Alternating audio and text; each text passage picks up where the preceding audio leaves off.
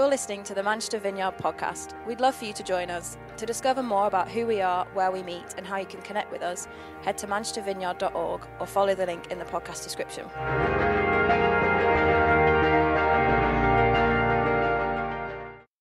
Hello, Vineyards in the UK. I'm coming to you from Denver, Colorado. This is Jay Pathak, the pastor of the Mile High Vineyard out here in Denver, and I am honored to come to you in this crazy way on video in the midst of COVID. I think we've all become pretty used to this way of relating, but man, what a wild time. I mean, man, 1 year ago, if someone told you what your day-to-day life is like right now, would you believe them? Would you think it was some kind of weird sci-fi movie? I mean, it's crazy.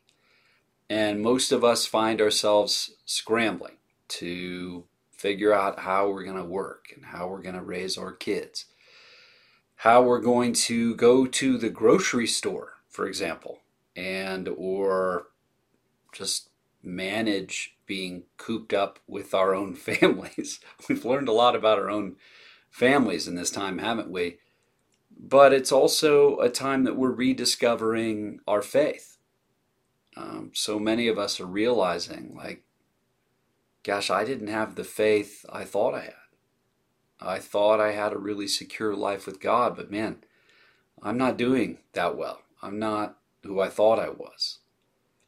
And some of us really realized how much of our faith was dependent upon being in environments with our church families, right? Like being in an environment of worship, being in an environment where you're praying and ministering to one another. And I'm not sure that's necessarily a bad thing, but it's kind of a crisis of sorts to realize, wait a minute, I don't know how to do this stuff on my own. And more than that, how do I think about this time with the Lord?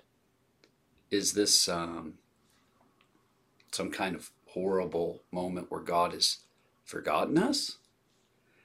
Or is there some kind of opportunity that I'm supposed to be taking a hold of? And that's really what I want to share with you briefly is there a kingdom opportunity? And what I want to ask us to consider is that this opportunity we're in right now with COVID and, frankly, a re-examination of many things. In our nation, every major city has protests and riots in relationship to the murder of George Floyd. And we're all having to reconsider the life that we've lived and what we've taken for granted, and had to look at some of the ugly pieces of our own culture, our own heart. And in this time, I do think we have some opportunities. And the first is an opportunity to not do something. That as God's people, we're challenged in the scriptures to avoid things that other people move towards readily and naturally. I've thought over and over in this time about the early church, and my heart and my mind keep being drawn back to this passage in 1 Peter chapter 3. Let me read it for you. 1 Peter chapter 3, starting in verse 13. Peter writes this: "Who is going to harm you if you're eager to do good? But even if you should suffer for what is right, you are blessed. Do not fear their threats, do not be frightened, but in your hearts revere Christ as Lord. Always be prepared to give an answer to everyone who asks you to give a reason for the hope that you have, but do this with gentleness and respect, keeping a clear conscience, so that those who speak maliciously against your good behavior in Christ may be ashamed of their slander. For it is better, if it is God's will, to suffer for doing good than for doing evil. For Christ also suffered once for sins, the righteous for the unrighteous, to bring you to God. He was put to death in the body, but made alive in the spirit." Peter's call is super simple here. And he quotes from Isaiah, and he says, "Do not fear what they fear." Other translations, quoting of course, he's quoting from Isaiah chapter 8. Other translations would say, do not call conspiracy what they call conspiracy. Have you heard a few conspiracies going around these days? I have. And Peter says, listen, because you're a follower of Jesus, you're not going to be afraid of what they're afraid of. You're not going to call conspiracy what they call conspiracy. Because you worship Jesus. The opportunity, the moment to look different says, do not be afraid. Do not do what everyone else is doing. And Peter's logic is really simple here. He says, by just not being afraid, what's going to happen is people are going to look at you and go, why aren't you afraid? Why are you so different? Why is it that everyone else is afraid and you're not? And you'll be able to say, because I hope in Jesus. I have a life with Jesus. And in that moment, people will be drawn towards the life that's offered in Jesus. His assumption is that you'll be different and that your hope will shine out. It's an assumption. But let's be honest, as we're looking at the way so many people are responding who are believers, who represent the Church of Jesus Christ, the terrible news is so many aren't offering hope, don't look more peaceful. Frankly, some that are in the church are making it worse, are making it crazier. And just in case you think about the Bible as some faraway place in some faraway time, you have to remember what is going on when Peter's writing this. He's writing to a disempowered church. People that have no power, they have no authority. They look like some kind of upstart cult. The power of Rome is pulling them into colosseums to be torn apart by animals, to be killed by gladiators. In this time, most commentators would argue that Christians are being lit on fire in the garden parties of Nero. They're being used as human torches. There is a lot to be afraid of. In this time, the majority of the people you're reading about in the Bible are people of color. Early church fathers are from North Africa and the Middle East. Many of the people you're reading about in the Bible are Middle Eastern.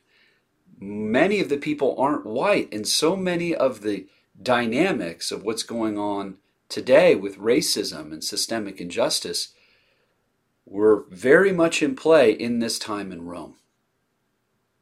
Frankly, what Peter's dealing with is a disempowered church that's really afraid, that's being chased down by the government. They have no economic force. They have no economic power. And in the midst of all of this, he says really simply, don't be afraid. Do not fear what they fear. And what is it that makes it so they cannot fear? That they manage this fear? Peter says it really clearly. Revere Christ as Lord. Set apart Christ as Lord.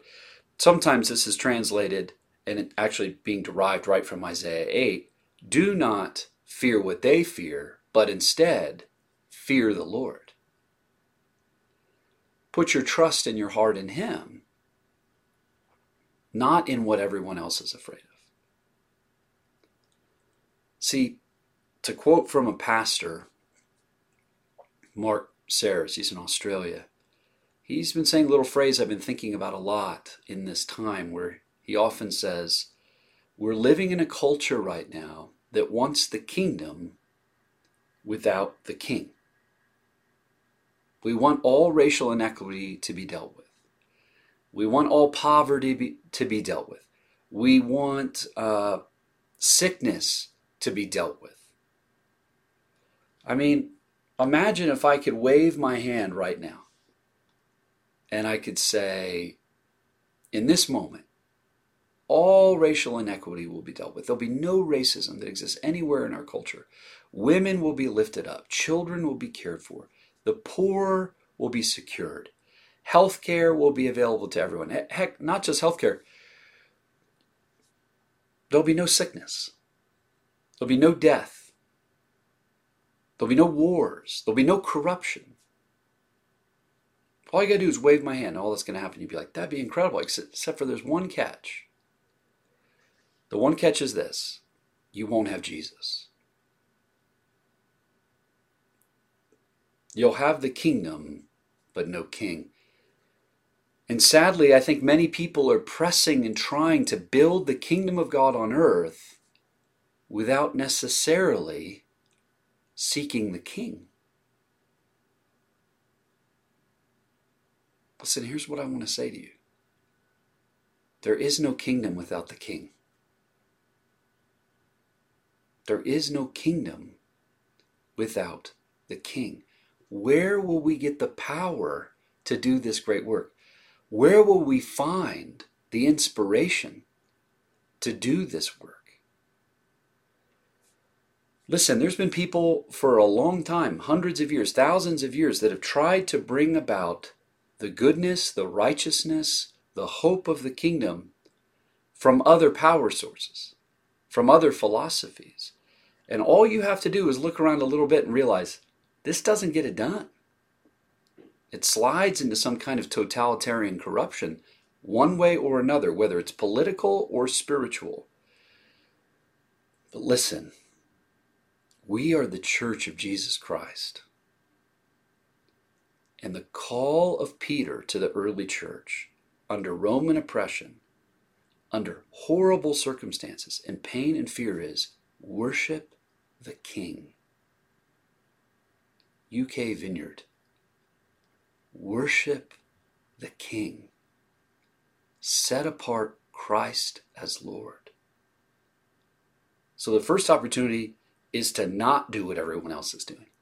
Do not be afraid. Do not look like everyone else.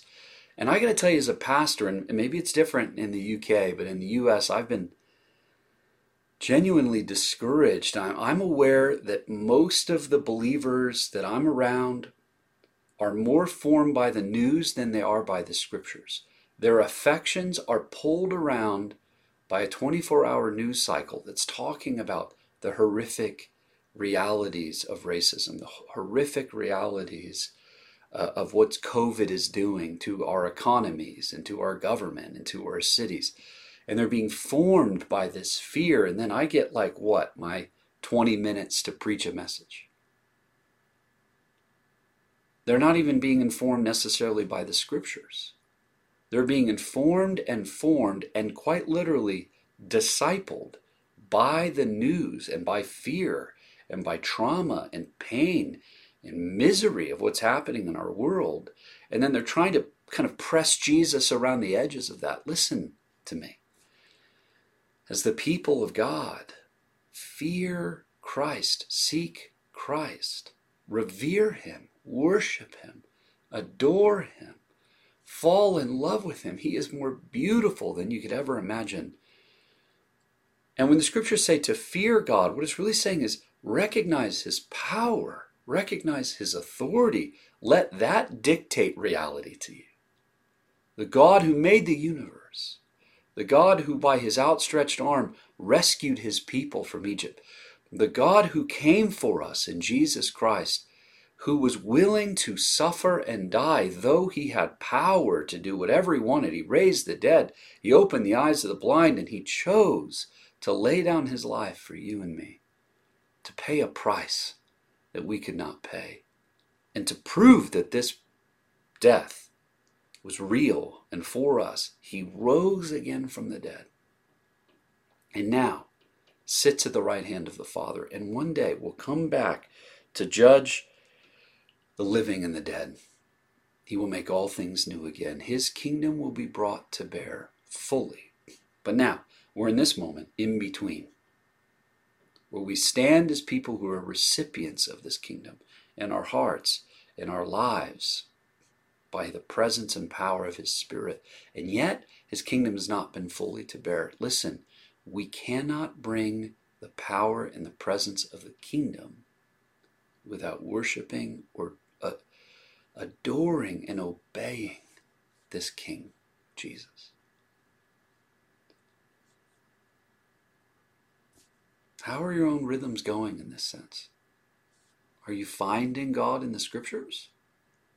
Are you finding Him in worship? Jesus says in John 15, "Remain in me and I'll remain in you, and you will bear much fruit, showing yourselves to me, my disciples. Remain in my love, and my love will be in you." Listen, in this time where everything's stripped away, there is an opportunity for us to look different than the rest of the world and also worship and find a new place of depth in the presence and the power of Jesus Christ. This is a moment that the church could be strengthened and awakened to the power and the presence of God. May God fill you with His Spirit. May He send us to be His people. And my experience with those who don't have any life with Jesus is they're going, is there anything to hope in? And I'm amazed at how many people I've been sharing my faith with for weeks and months and years that are suddenly coming back toward me and going, remind me again about this thing with Jesus. I mean, I've been amazed to see how Alpha's doing online within our church and around the world. And I've been amazed to see how many folks are joining us online in moments because they need hope. You have hope as a follower of Jesus. And if you're someone that doesn't follow Jesus, this would be the perfect time to say yes to Him, to find the hope that cannot be taken from you. May God bless you. Thank you for letting me share this time with you. May the Lord be with you. May He bless you and keep you. Make His face to shine upon you. For He is Lord, and He will make all things new again.